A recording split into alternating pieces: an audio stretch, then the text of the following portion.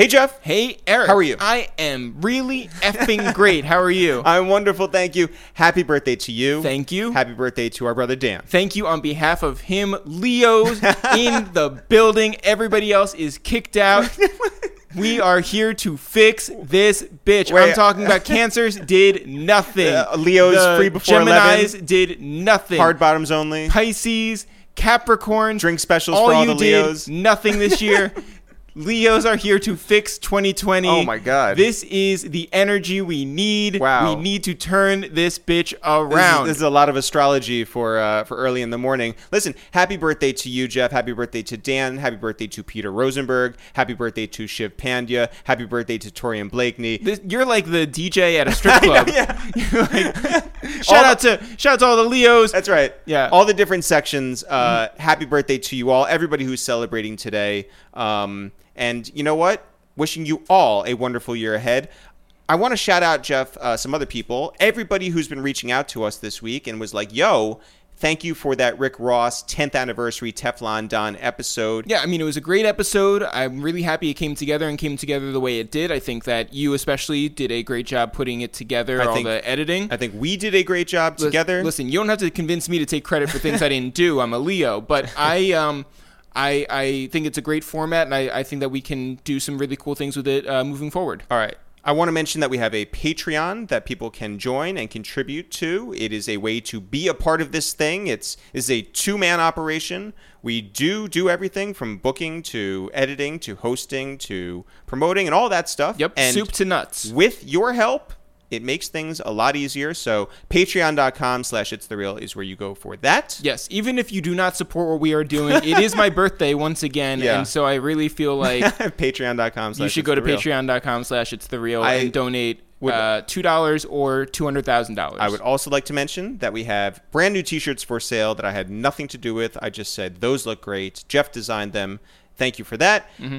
It'sTheReal.com/shop. Go check those out right there. Jeff, this episode of A Waste Time with It's The Real features Yusuf Abdul-Qadir, the director of the New York Civil Liberties Union. A clip of him speaking with the Syracuse city leadership about police officers and taxpayer funds and the demands we as a people have of our government was all over the internet recently, and I want to play that clip right now. What percent of the police live in the city? About 5% or so. 5%, so 95% don't live in the city. Yes, sir. So when you say that the vast majority of the percentage goes towards salaries, etc., yes, sir, fringe benefits, that means that they take their money on 81, go to outside the city, pay taxes in those communities that have some of the best schools while we have an underfunded school district. $60 million up. So I just want to put into context what we're talking about, because it's really easy to say, Mayor, and with all due respect, I like you. But that was a very politician answer. I'm sorry, what specifically? We will consider and we will look. What we're saying is we're not interested in considering and looking. What we're saying is actually there's 50 million, commit to 20 million cut.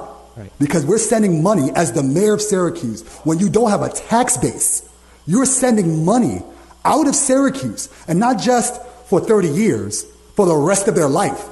Because their pensions, their health insurance, their families. So we are funding for other people's communities to have the promise of the American dream while we are denying it in our community.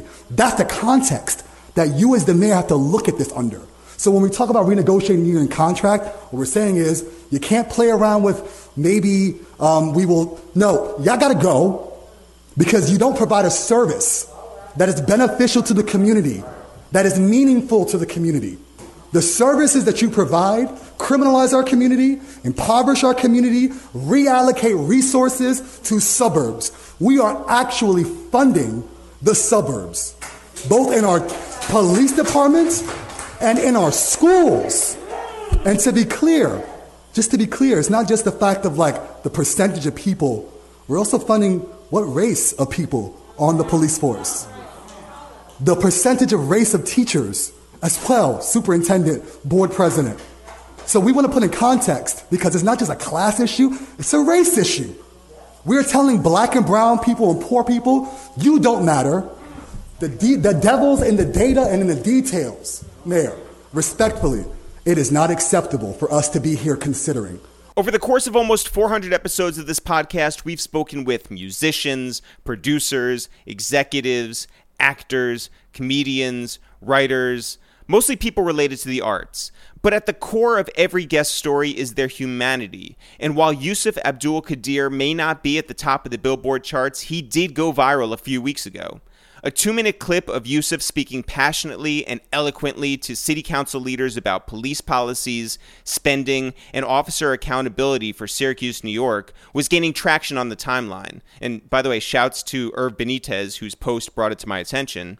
And not knowing who the speaker was, I kept digging and digging around the internet, and I found the entire 3-hour and 40-minute public meeting on YouTube. And now, transfixed and inspired, I did help spread the word on Twitter and eventually reached out to see if we can have a conversation right here.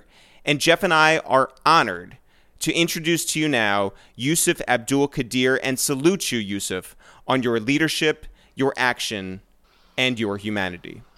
Thank you so much for having this conversation. I mean, I think it's super cool to, be in the company of the various folks that you guys do discuss. But I'm really, particularly now in the moment after having lost C.T. Vivian and John Lewis, I'm entirely humbled with being able to be a part of those who are in the fight to do, as Mr. Lewis says, get into good trouble. So thank you for having me, and I'm looking forward to this discussion. Absolutely. And hey, if you are an artist of some sort, that will be great. Yeah. We'll just get to that, Yeah, just drop your SoundCloud link. But let's actually talk about that clip and the 2 weeks since. What has that been like? What is viral success to you, and how have things moved forward for you and what you're looking to accomplish? Yeah. I think it's a really interesting question, right? Because I did not have, and I don't think any of us who were a part of that work had any intention of the moment going quote unquote viral.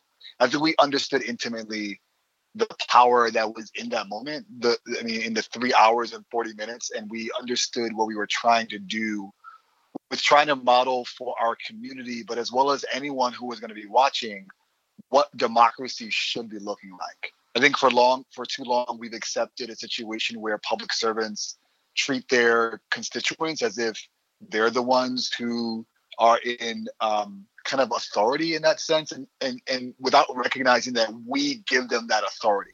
That's right. I think we've relegated our status and our stature to being kind of subservient to the people who should be the quote unquote public servants. So it was really important for us that we interrogated, if you will, prosecuted a case against city officials to demonstrate to the community that this is what this should be. And we didn't accidentally choose the council chambers. I mean, we specifically said we wanted to be there because we wanted to reclaim the gallery as the people's space. Because too often the conversations are, you can say your piece, but we don't have to respond. And then you go to the next person. And we wanted to change that paradigm. So I'm less, I'm truly humbled that the likes of Ava DuVernay and Nicole Hannah-Jones and so many others, D.L. Hughley, Eddie Griffin, have shared the 3-minute clip. I think it's an expression as to what we mean when we talk about defunding police.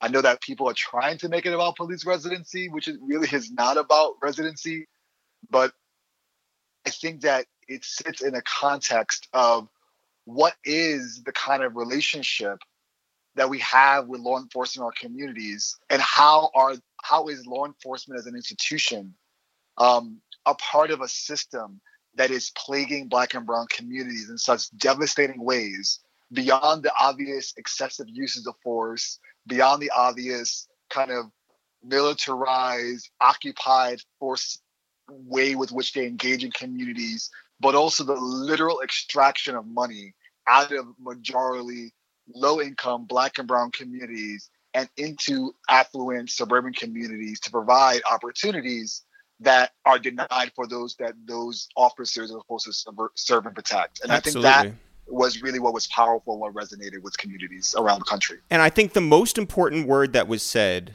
was when you said, this is not a suggestion, this is a demand. And that gives the power back to the people, and I think that that's something that translates not just for the city of Syracuse, not just for the state of New York, but nationwide and certainly international, which is that, you do have a voice in this, and you do have a choice, and you do have that power, and I thought that was exceptional. Well, and I just want to, get back to the original question of, we saw that you've gotten a lot of national attention, but has anything happened on a local level since you had that moment?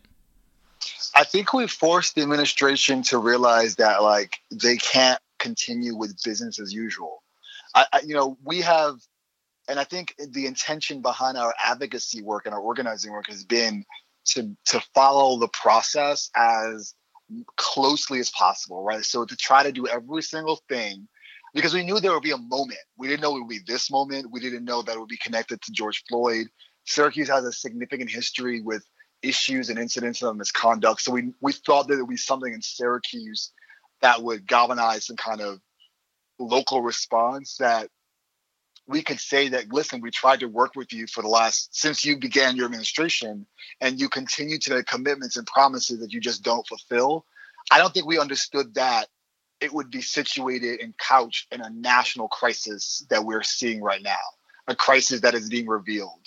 And so what it's done is it has caused us to be able to now hold the press accountable, because even the press has wanted to paint the picture as taking the administration's word for it without doing their due diligence to basic stuff like fact check. So the mayor says things like, everyone in the country is talking about use of force policy. Well, we did it in Syracuse. What he fails to say is that the NYCLU where I work sued the city of Syracuse so that they would change their use of force policy.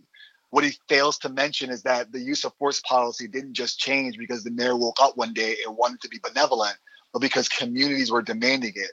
And what he further fails to say, particularly as it relates to chokeholds, is that his corporation counsel, which is the city's lawyers, fought tooth and nail in a lawsuit that we had against the city of Syracuse that dealt with a 15-year-old who was put in a chokehold, who almost suffocated, who lost consciousness, who was taken to the hospital and had a gash from the right bottom part of his chin to the left bottom part of his chin for a fight that he wasn't even involved in. And that the city lawyers fought that tooth and nail. And this young man didn't want anything. He didn't want notoriety. He didn't want fame. He didn't particularly want any money. He wanted to make sure that nobody else would have to experience this again. And the city's lawyers fought even that.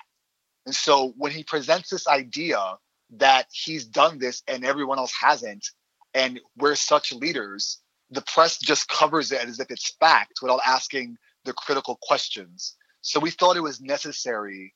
And what has been afforded us is the ability to say, and guess what, local press, you all need to be accountable, because he will make comments that you all cover as fact without actually verifying it. And we've seen a shift in how they've begun to cover this issue as well. Well, that does beg the question then, can you trust this leadership, and how do you move forward with them? Last Thursday, a few days ago, they provided the quote-unquote timeline to the timeline. And we don't think that it's adequate. And we're going to be, responding to that next Thursday. They had 2 weeks to respond, so we wanted to get 2 weeks to respond in kind. And we don't find that their response adequate, right? Simple things like, a customer service, customer relations type of piece of legislation that, mind you, again, the city lawyers have stymied for a year, that he could implement today, which is codified in what's called the Right to Know Act, which folks from New York City may be familiar with, which really addresses when a law enforcement engages with a citizen, they have to tell them why they're being stopped, why they're searching them, provide a business card to the individual for when the officer so that the citizen can know why they're being stopped, what they're being stopped for, who stopped them, and where they can go to file a complaint to the extent that they have one. And he could have done that as an executive order today. There's nothing that stops him from doing that, but he wants to wait till January 2021. And a lot of our demands that we've listed, they say we agree, but we have to do it within this timeline. And some things are kind of okay, but things like military equipment surplus program, the 1033 program, which is a federal program that shares equipment, military equipment, and technologies of war with local law enforcement, they need until October to create an inventory. Why don't you know what you have now? And if you don't know what you have now, why are you using it? And if you don't have the training to use it, why do you still want to keep it? And I think that it's very difficult for us to trust that they're good faith actors and not trying to delay further, because we've seen them delay and make promises and commitments and not fulfill it. And so I think it's going to be incumbent upon us to continue to keep the pressure and to continue to amplify the message that, you know, these aren't requests, these aren't inquiries, these aren't recommendations, these are demands, and we're not going to just go away. We're going to still be here to demand that it happens, and we're going to watch and keep the pressure up to make sure that it does happen. Yeah. I think, before we get into your actual personal story, if there's any organizations that you think of, that you could just like say right now of where people could either donate or people could volunteer either on a local or national level, I think that'd be helpful. Yeah, I mean, I tend to try not to direct people to where they should donate. And I know that a lot of folks, I don't think my development department will be excited about this, but a lot of folks are asking me, in fact, people sent me money. I'm like, I don't need your money. I make pretty good money. I'm a professor at the university. I'm also a director at the ACLU. I don't need any money. Send it to the local chapter of the National Action Network, because they're trying to raise money for kids in the city of Syracuse during COVID who have to learn remotely and don't have devices. And what we see in the city of Syracuse juxtaposed to communities that are in the suburbs around Syracuse is that Syracuse City School District students aren't receiving the same kind of quality of education as their suburban peers are. Suburban students are receiving asynchronous Zoom kind of lectures where they are able to go on their computer or whatever device they have and see their peers and interact with their teachers, whereas Syracuse City School District students have PBS. And there's no interaction, there's no engagement. And furthermore, if you are from a family that's large, like I'm the youngest of 8 kids, and there's only like one device in your whole home, how are all of those kids going to be able to engage in their educational learning? Yeah. So what the local chapter of the National Action Network is trying to do is to raise funds to purchase our community members, which is absurd, right? Like this is a kind of like an example of the absurdity that we as community members have to raise money to provide things for our students that should be provided for them, but we don't have the money because we're spending so much money on law enforcement. Completely absurd. Yeah. And so I would encourage people to send to that cause, because I think it's really urgently needed. And because COVID isn't likely going to go anywhere, unfortunately, anytime soon, I think it's really necessary that we give our kids in Syracuse a chance to learn like their kids in Janesville, DeWitt, Fayetteville, Manlius, and the other districts around the region. Yeah. So you said you're the youngest of 8. Yeah. What is that like? Well, it's interesting because I'm like way the youngest. So like the oldest is 22 years older than me. Wow. And the second youngest is 10 years older than me. So you came out of nowhere. Yeah. Does that make you essentially like an only child? In theory, it does, but my nieces and nephews are my age, so it's like I'm not an only child because we grew up together in a, the first half of my childhood was spent living with my family, multi-generational, my siblings, their kids, my mother, and living in my mom's apartment in the Bronx, 4-bedroom apartment in the Bronx, with like 14 of us. Wow. So I was not the youngest in that case. I was like the second oldest. And then I was fortunate because my oldest brother, before my father died, he made a promise that, that I would be taken care of and I would be okay. And my oldest brother and my sister-in-law obliged. I think it's important to put into context again, because this is so connected to like why I do what I do. When I grew up in the Bronx, I was born in 86 and I grew up in the, late 80s, 90s. The Bronx was an effective war zone in many respects, whether it was the significant amount of gun violence, excessive amounts of police brutality, or gang violence. It was really difficult to focus on just trying to be a kid and just trying to be a student. And because we had underfunded schools, my mom really wanted me to have opportunities that I was a bright kid and I wouldn't have been able to get by staying in the Bronx. And because of my zip code, it precluded me from being able to have opportunities that I probably wouldn't be able to be here today in front of you. And so my oldest brother obliged and my sister-in-law obliged, and I lived with them for middle school and high school, going between the Bronx and Spring Valley, New York. And that's in Rockland County. Yes, it's in Rockland County, right across the Hudson. For folks who are in New York City, it's where the Palisades Mall is. Yeah. Everyone knows that.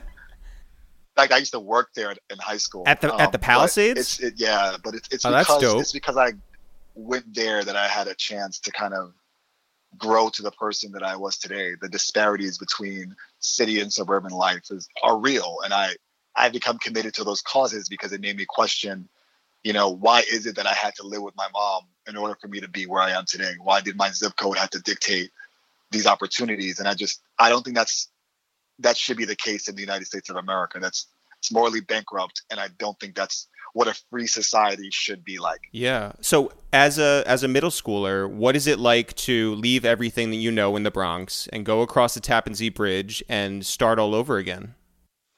It was tough. I mean, ironically, for the first year, I couldn't sleep because I was so used to the noise. That crickets were freaking me out. I was like, oh my God, I hear every creak in the floor and every bug that there is to hear.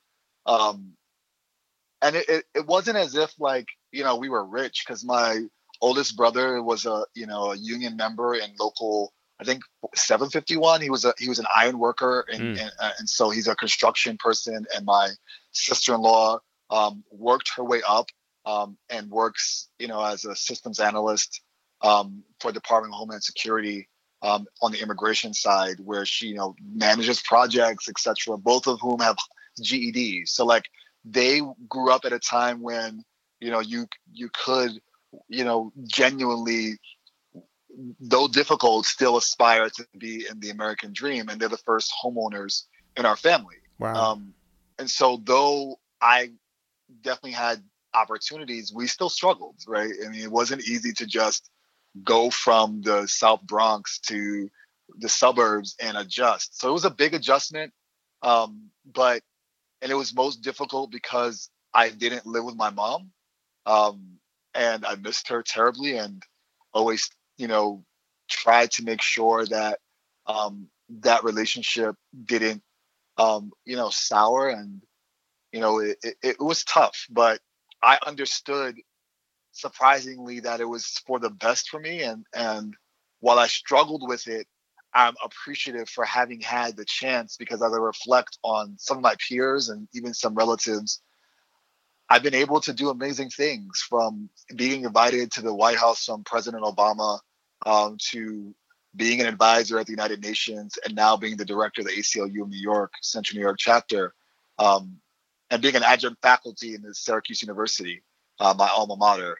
I don't know that I would have had those opportunities, but I don't know that I would have. And I don't know that I would have been able to have appreciated it as much if I didn't have that juxtaposition. Yeah. Yeah. Well, one of my, in doing some light research on your life, I think one of the more formative moments of your life was when you ran for student body president in your high school. Yeah.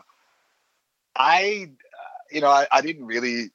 I think what made me want to do it was just the idea that student body president of the senior class really just focuses on prom, right? There's other things you do, but prom is really the kind of golden ticket. You're in charge of creating that. And I thought the opponent at the time, I hope he doesn't hate me. His name is Anthony Caputo. He probably hates me, but it's okay.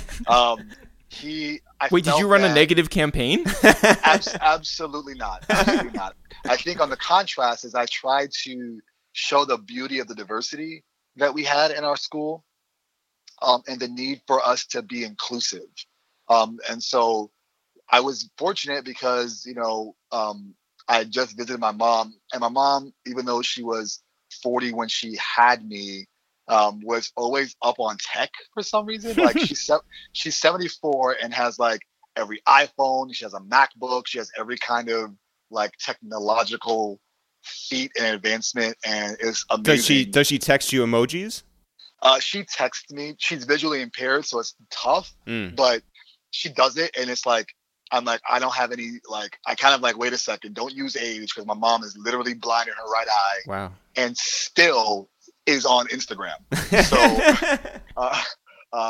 So, but she had a color printer, and like I printed my campaign stuff in color, and that like showed serious dedication. And I talked about in our announcement just wanting to have a prom that was inclusive and not kind of just focused on the white students in our kind of student body, but really all of the breadth of diversity that we had.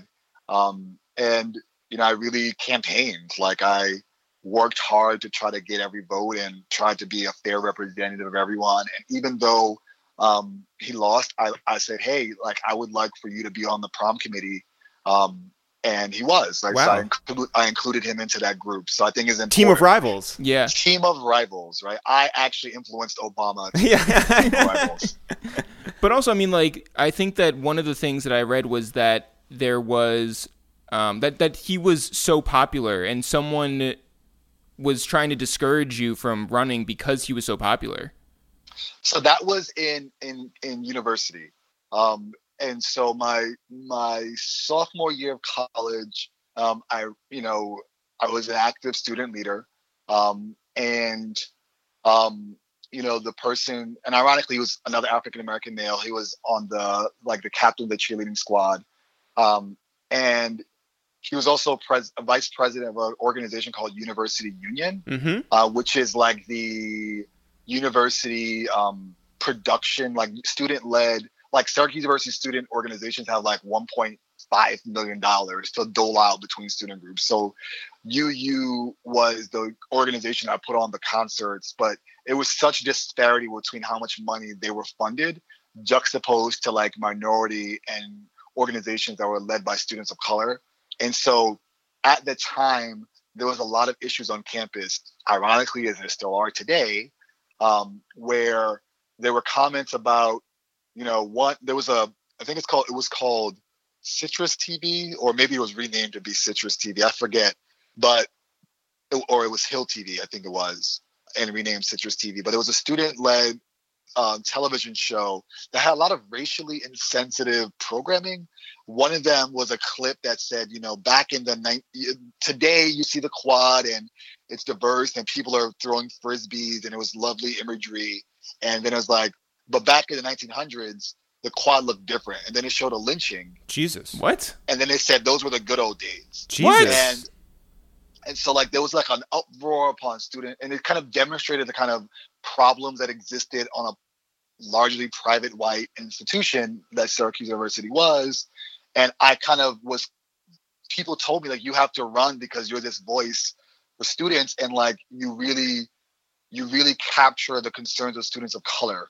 And I ran, and, he was a year ahead of me, and I ran what I thought was a good campaign, and I lost by a few votes.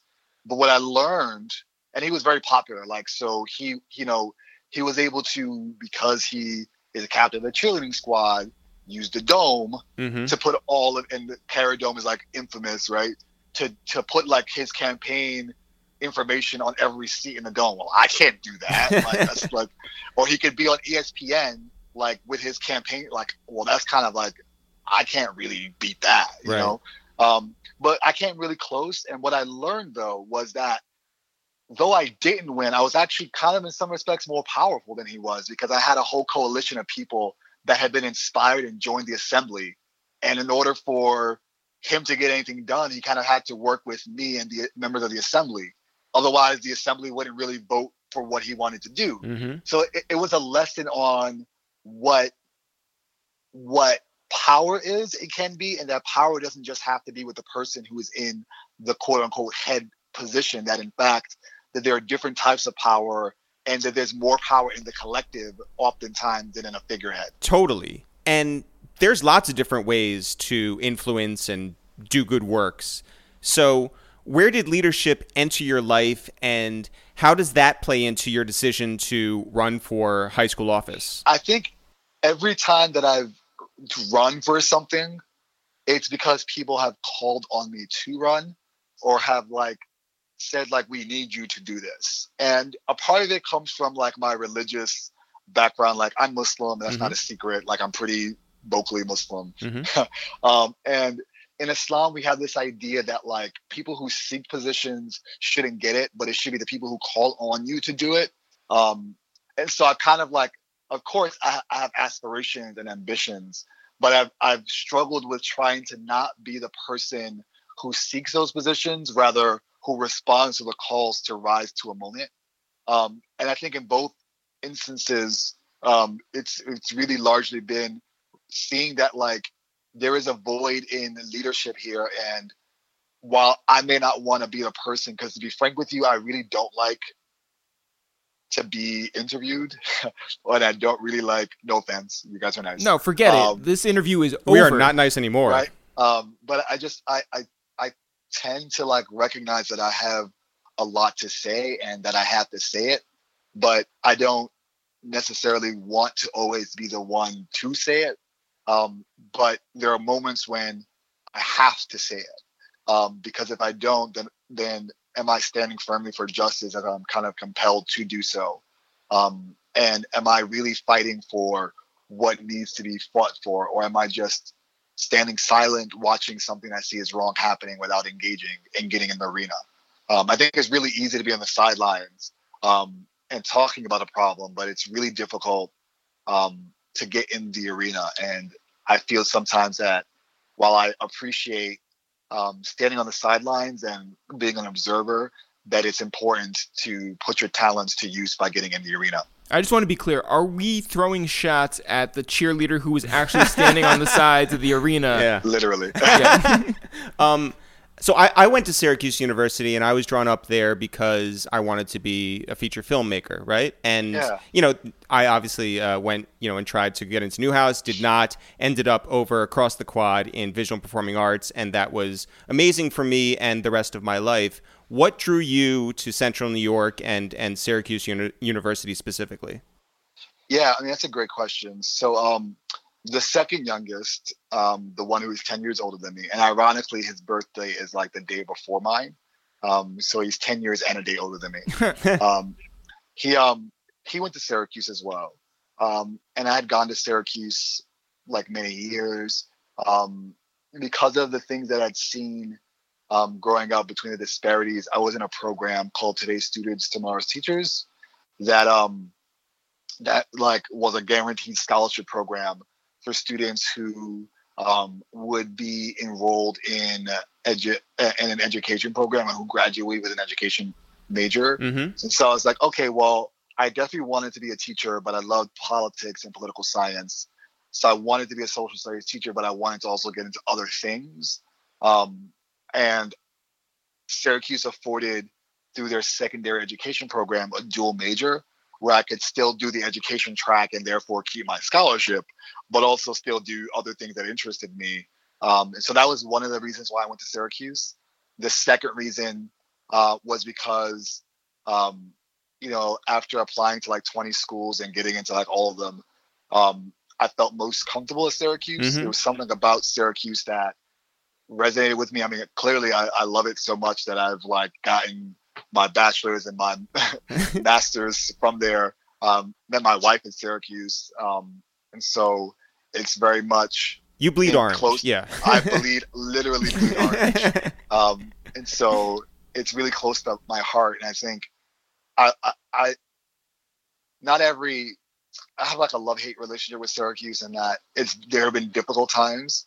But I think that there were opportunities that I was afforded in going to Syracuse because of the resources it has, because of the brand recognition it has, the friends that I've made, the abroad experiences I've had, being an adjunct faculty, that I think really spoke to me, and the values that the university has that it may not always uphold. about, what is the phrase, like science, knowledge crowns those who pursue it. Mm-hmm. The diversity initiatives that it has, I think, really spoke to me. And I got like a 99% scholarship. So like, how do you turn that down? Sure. I think there's a lot that Syracuse can do for a student. And the way I looked at it was, how can I use the school and not let the school use me? Yeah. There's opportunities to grow socially, certainly, and one can learn a bunch from the faculty and from the curriculum, but a really important benefit of being at an institution like that are the types of people who come in and speak to you and show you something beyond school that can inspire you to move forward. And for me, I met Barry Diller and Doris Kearns Goodwin and Tay Diggs, who all opened my eyes in different ways. Were there one or two people who sat down in front of you and you thought, you're a real human, you're an adult, you're accomplished in this field I want to get in, I can be you? That's a tough question. I think throughout my tenure at Syracuse, and I think it's important to talk about this, right? That there are certain ways that students of color are kind of not exposed to those opportunities and experiences. I mean, there's a whole thing about professors taking students under their wing and helping them and connecting them with their networks that I never heard about until I graduated. And I'm like, wow, that's fucking great that professors do that. And it's why I have this kind of love-hate relationship, because I think my experience was really largely centered around kind of student activism, and the way that the people that I look up to are the people that were years ahead of me. People like Alan Frimprong, who is a national organizer, who is 3 grades ahead of me or something like that. Travis Mason, who is now, I guess, a vice president at Boeing, who was the first, if I recall, Black student president of the student body. People like that who have had kind of those relationships with me to tell me and help nurture me while I was a student, more so than the large celebrity type folks. I mean, there's definitely been amazing celebrities that have come in and that have been a part of the experience that Syracuse has offered. I don't know if I was really too focused on that as a student, if I'm honest. I was really more focused on building something with people on the ground that I thought was really powerful, and then in community. I went to school at Boston University, and the way that campus is set up, it's one street. And so you do have the opportunity to obviously experience Boston as a larger city, but for the most part, you're really stuck in one place. Syracuse has a large insulated campus. When did you first start going out into greater Syracuse and understanding the way that the actual city worked? Freshman year, first semester. Partly because, again, the School of Education gets you engaged very early on, where you start doing kind of your student teaching work really early. A lot of that was another reason why I went, because I would hate to my last year of school to learn that, I don't really like this student teaching stuff. Why did I just spend the last 4 years in education? So I got involved really early on. I was given a job after a lobbying visit. So I have to give a shout out to Sylvia Martinez Galoya, who gave me a job and had faith in me as a kind of coordinator for Liberty Partnership Program, which is a state-funded program to help students, and after-school programs, but help to kind of facilitate to bring them into higher education.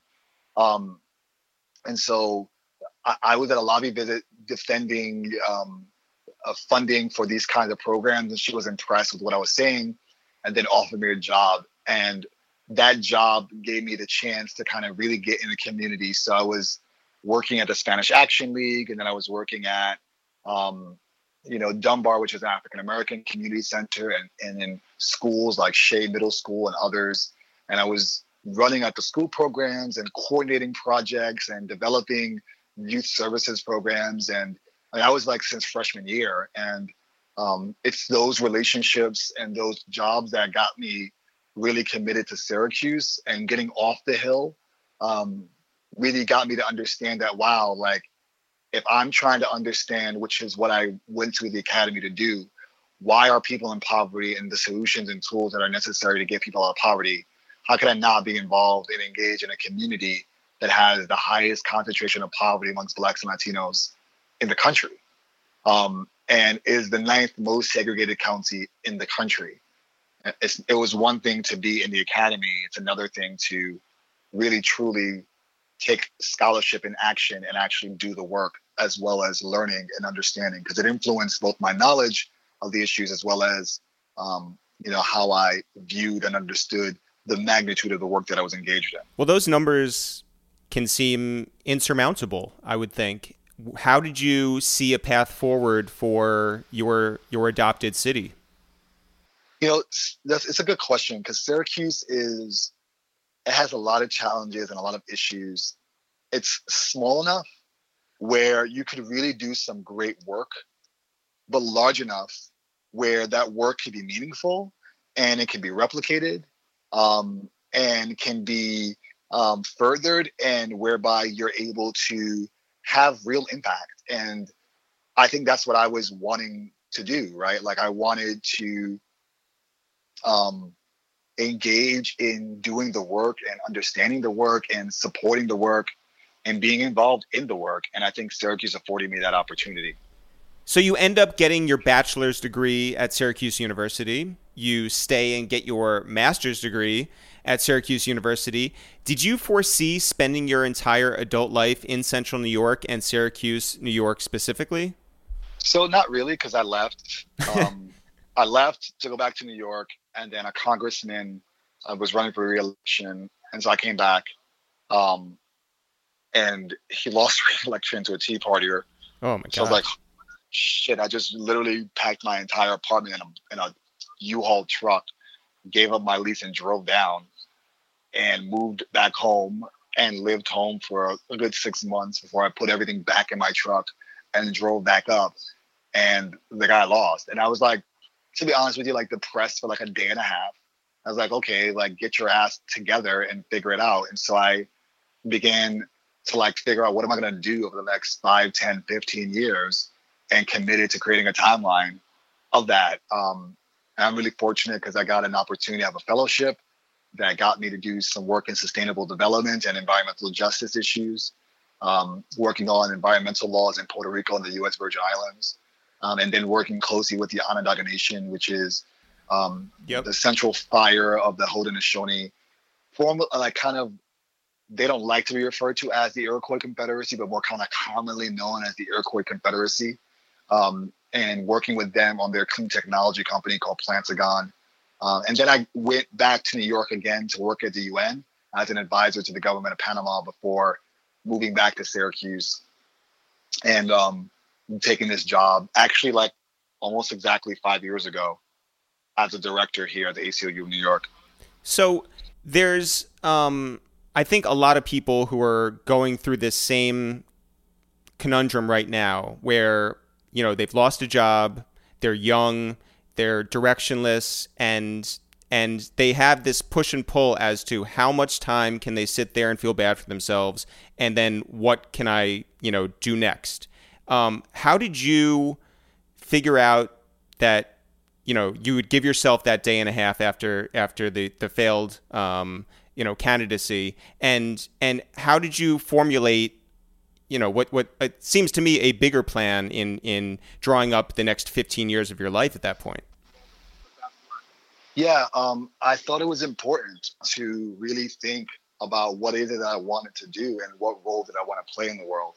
And I felt that it was incumbent upon me to like be involved in the work. I think oftentimes we, aspire to do things, and one of my biggest criticisms about politicians is that like they often are in positions but have not done the work, so don't really know what it is that they're doing, and follow whatever someone tells them who really has a particular set of interests, And I knew that public service was always going to be a part of what I wanted to do. And so I felt that I needed to figure out what that pathway looked like. And fortunately, opportunities opened up and pathways emerged. And I, kind of was able to ride everything that went along that.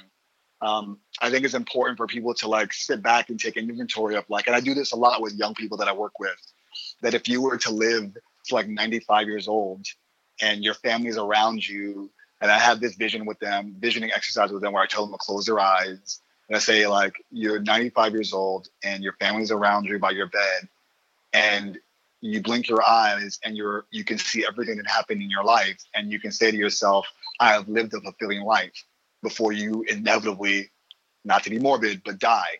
What was everything that you would have been able to say that would make you feel content with what you've done in your life? And then go backwards from 95 to think about what that needed to be. And it's not a hard, like, I have to do this, I have to do that. It's more of like helping you to think through what is it that you want to achieve in life, and what are the doors that you need to be paying attention to so that when they present themselves, you're able to walk through them. And how much of this was shaped by the loss of your father at an early age? Oh, it absolutely is. Almost everything is intimately connected with the loss of my father.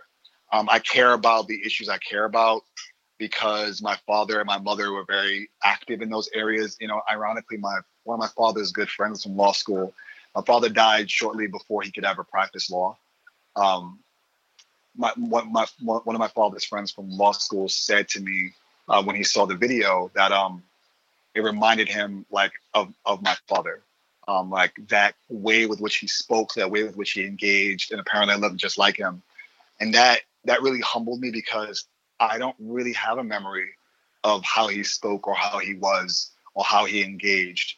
And I've always imagined and have had imaginary conversations with myself about, if would what I'm doing make my father proud? Man. And that juxtaposition has helped me to make different decisions in my life, and has helped me to navigate life a little differently. We lost our dad 10 years ago, so he was, Sorry for your loss. Thank you, and sorry for yours. But different circumstances, certainly, right? Our dad, died when we were young, but not that young. And yeah. Do you ever have the thought where it's like, and it's so weird to think about, but do you ever consider that maybe you wouldn't be the person you are today if that event had not happened? I mean, I'm kind of certain, right? Like, I mean, it's difficult to say because like we can't go in the time machine and like figure it out. But not yet. Yeah, not yet. But what I reflect on is my father would have been an attorney, right? My brother the second youngest would have gone to college the next year. And I would have been an only child with a father who was a lawyer and a mother who was a social worker. Mm. My father's friends were like, the black lawyer class of New York City, kind of black political class. So those would have been the people that I would have been friends with. And I would have probably had a way more privileged life by far than what I currently do now. And though my father would have probably been engaged in social justice issues and political issues, I wouldn't have understood what being hungry is like, right? I wouldn't have understood what poverty is like. I wouldn't have understood what not having is like. And though, we grew up technically impoverished, I don't know that we weren't fortunate in that we were loved so much that my mother, as well as my brother and sister-in-law, provided for us, and they struggled a significant amount. I just wouldn't have had the kind of juxtapositions, those realizations, those moments of struggle to be appreciative, to understand what's at stake for people as intimately as I do now. Well, I say this as somebody who has always existed on like the very far left of the political spectrum, but in quarantine, I've become a full-on socialist. Is there any way to take out the luck of circumstance? Like the idea that if you're born in one place, it's going to be, like good or privileged or whatever, but then if you move to somewhere else, then it's your options are super limited. Is there any way to even out that playing field? I know that we're obviously working towards that, but like, will we ever get there? I think we can. I think we choose not to, right? As a country, we haven't embraced really. I mean, we've kind of talked about it. We have tokenism. We have selective moments in our history. We really need to, and I think we're in the cusp of a third reconstruction, where we really need to reconstruct what it is that our social contract means, because for so long, our social contract hasn't included all of us, particularly Black, Brown, and Indigenous peoples and women, but it hasn't been inclusive. And I think what we're beginning to understand, I mean, even now, right, like research is telling us, polls are telling us, and studies are telling us that like 50% of Americans are beginning to believe. I'm like, I don't know why it took 400 years, but at least finally 56% of Americans are saying that Black and Brown people they believe America is racist towards them. Mm-hmm. And there's an awakening that's happening where people are like, no, this is not okay. And I think what COVID has done is it's forced us to reckon with this, because we have to. We don't get a chance to just go out and live our days normally and ignore it. We have to actually sit and think with the numbers of people that are dying, that are disproportionately Black and Brown, the numbers of people that are losing their jobs, that are disproportionately Black and Brown, the number of people that are first responders, that are on the front lines, essential workers, right? That are Black and Brown, right? Like, we can see the disparities, and then we see what happened to Ahmaud Arbery, and then we see what happened to Breonna Taylor, and then we see what happens to George Floyd, and the others that we know of and that we don't know of. And it's like there's something critically and fundamentally wrong. And then we have a fascist, white supremacist 5-year-old as the president of the United States. And I think it's that kind of culmination of things that has awakened people to realizing that there's something fundamentally wrong and flawed in our system. What I hope, though, is that people don't just attribute it to Trump and say that once he's gone, oh my God, knocking on wood, that it's all fixed, that there's actually something endemic in our society that creates and facilitates for a Trump. Yusuf, you're a father, and I'm sure, neither one of us are, but I'm sure that everything that comes with bringing a child into this world is beautiful and changes your life and is all positive. But as a Black man in America, how nervous were you to bring a Black child into America? It is. So when They See Us, and I knew the story of the Exonerated Five because I grew up in New York, and so we know about this story. But the first, episode of the docuseries, I just was like heartbroken, and I was like, I don't think I want a son, and that like devastated me, because every guy wants a son. By the way, being a father of a daughter first is like the most amazing thing in the world. Just our relationship, I love everything about it. I love everything about her independence, her brilliance, her charm, how funny she is, how very the boss she is. It's everything about it is amazing, and it's changed me profoundly, and it's continuing to change me. But I would be dishonest if I didn't say every guy doesn't want a son. At least I know I did, and I do. But that movie makes me fear, do I really want a son? And it's not that Black girls don't also experience those issues, or Black trans people don't also experience those issues. It's that I know what it's like to have grown from being a Black boy to being a Black young man to being a Black man. And it's tough. It's really tough. And it's scary, but it makes me say that I have to fight and get involved in these issues. And I can't just be on the sidelines, and I have to be in the arena to make sure that those issues are mitigated for them and everyone else's children. Because it's not just about my own family, it's about everyone else's family. The family of the child who's undocumented, the family of the child with disability, the family of the child who's trans, the family of the child who is low income, the family of the child who is Muslim, the family of the child, whatever you want to attribute a marginalized community to, that it is incumbent upon all of us. And I feel truly committed to this work, to making sure that I commit and dedicate my life to upending these issues and working intimately and deeply in the arena to rectify them. Yeah, and going back to the video clip from a couple weeks ago, I know that the bigger picture was not just about the police officers not living in the city of Syracuse, but I do have to ask you, is there something to when you live in your city, you fight harder for your city to be better? I struggle with this answer because, of course, it's better to have those who, represent you being from the city that you work in. But I think what we know is that policing is an institution. It doesn't matter if you live in the city that you serve, and it doesn't necessarily matter if you're of the race of the people that you serve. That is something in the institution that facilitates for this type of behavior.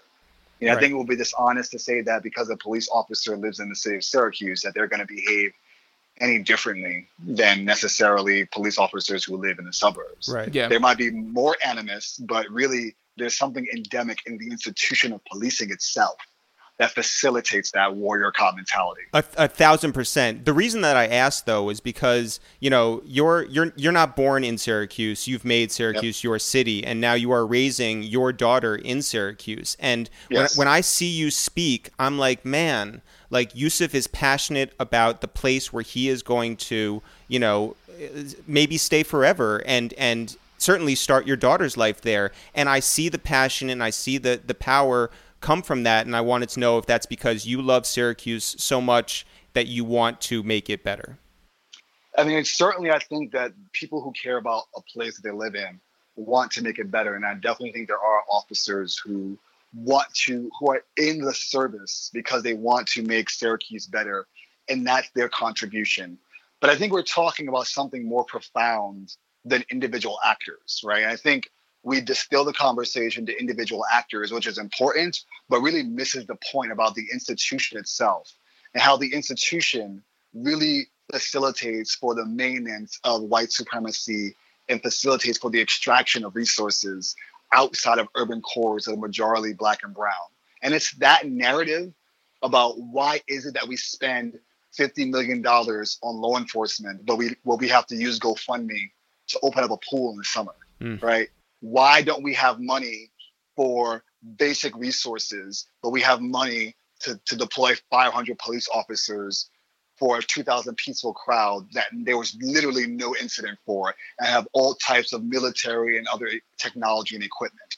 Why is it that we can't, in these moments, rise to the occasion, but we can cut from the school budget?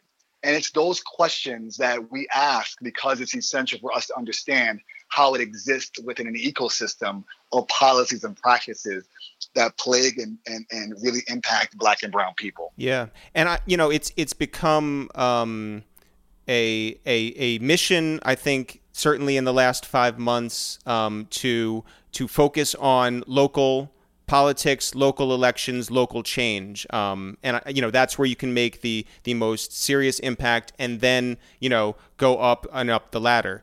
And for you're somebody who's worked on a national and an international level already. Where do you sort of see your focus moving forward?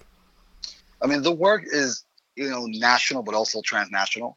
I don't see them as disconnected. I actually see them as a part of a system of layers, and it's like an onion that when you peel the onion back, that each layer facilitates for this. And I saw this really well when I worked at the UN, because I saw that the transnational issues that affect Black and brown people in the US are very much the same issues that affect Black and brown people around the world. And so I think it's really important that we see the solidarity of oppressed peoples around the world as a part of a global kind of really a global paradigm that facilitates for these outcomes. And so I am intimately involved in the issues in Syracuse, but I'm also intimately involved in the issues globally. And whether it's issues on climate justice and environmental justice, or in racial justice, because I see them as kind of a coexisting challenge that has to be addressed and met at every front. Now, I'm not trying to take anything away from the very sober conversation that we've had over the past 50 minutes. I think that it's an important conversation that we're having. It's something that we don't often address on our podcast explicitly, but I do have to ask. I'd be remiss if I didn't ask. Are there any good movies that you've seen recently? Do you watch the same bullshit that I watch? Like, how do you keep things light around you? Wow, what have I watched lately? So my wife is from Bangladesh, and last night we just finished the Indian Matchmaker on Netflix. Oh my God. God. Pretty funny. Yeah. It was pretty good. And, you know, we try to watch things that are like relevant to both of our cultures. You know, and she's such a huge supporter of anti-Black racism within the South Asian community and an advocate on that. I don't think it's just because she has a Black husband, but certainly, you know, her commitment to it is probably amplified because she has a Black husband and she has mixed children. But we, you know, that was the last thing that, like, if I can pull off the top of my head, the last thing that I watched. And actually we finished it last night. There's a bunch of like Netflix stuff that like we just binge watch, and like, you know, we do spend a lot of time because I used to act, so I love theater. So you are an artist. Yeah, I was a poet. I was an artist. I played 3 instruments. I used to dance. Oh my God. Then I got into politics and all that stuff. But I do think politics in some respects is kind of theatrics in some respects too. I think that moment was, and I don't want to reduce it, but I think it's a very, the stage was the Common Council chambers, and we were aware of who our audience was, and so it was important to demonstrate to the audience by using all the tools within our toolbox, including understanding how to articulate the issues in a way that shows the power of the moment. I wouldn't say that it was acting, because it definitely wasn't acting. It was people really passionate and committed and driven to understanding the issues and trying to demonstrate effectively with a number of mediums why the issues are so powerful and important. But I do think that there are tools of like oratory skills that you get from acting that I bring, or rhetoric that you bring to the conversation, because you understand that it's a medium for communication and it's essential for that to happen. Yeah, from Syracuse stage to the Syracuse City Council chambers, you know? Yes, yeah. Listen, Yusuf, it is such a pleasure to speak with you. It was, you know, really just amazing to see you get that message across, that it is happening in a city that's very close to my heart. You know, gave me some air and some light. And since we have your number now, your 315 number, I hope this is a conversation that we can keep going in the not too distant future. I think there's a lot to be spoken about. This is a time for that, and you are the person for that, and we appreciate you. And we're sending our love to you and yours and everybody up in the Salt City. And until next time, be well. Thank you so much. I would be remiss if I didn't shout out the various other people who were involved in this work. This is a work that's done through collective action, and we do everything through consensus. And I think that organizing model is what we also want to bring to the table. So thank you to the people who were a part of that 3 hours and 40 minutes and who are still in the work. And thank the two of you for allowing me to have this conversation and to be a part of the discussion, both nationally as well as showcasing Syracuse as a community that can show how these things can get done. Thanks everyone for listening to this new episode of A Waste of Time with It's The Real. Jeff, people want to find out more about us. I'm Eric with the curly hair. You are Jeff with the glasses and the birthday. Together, we are It's The Real, no apostrophe, no spaces. If people want to find out more about this podcast, it's called A Waste of Time with It's The Real. Jeff, people want to find out more about what's going on with us.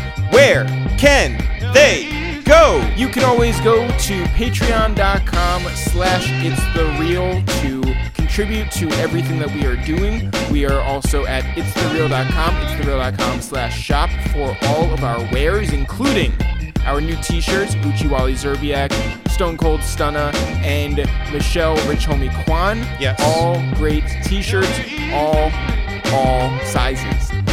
You can also find us on Twitter at It's The Real and Instagram at It's The Real. We are also on youtube.com/It's The Real. And lastly, most importantly, if you are looking for more episodes of this podcast, if you're like, hey, I like this episode, but there have to be more of this. Guess what? There are are. 400 more episodes that you can catch up on Yeah. any streaming platform. I'm talking about the one that you are currently listening to right now, as well as a bunch of other ones that you may not even know of. Shout out to all the people who are like, hey, I like you guys. What do I search? Guys, it's the real. Search anything. Just, it's the real. Yeah. That's it. Don't care. Go do it. I don't care how you find us, but you will find us. Jeff, now is the time of the podcast where we love to shout people out. Who do you want to shout out today?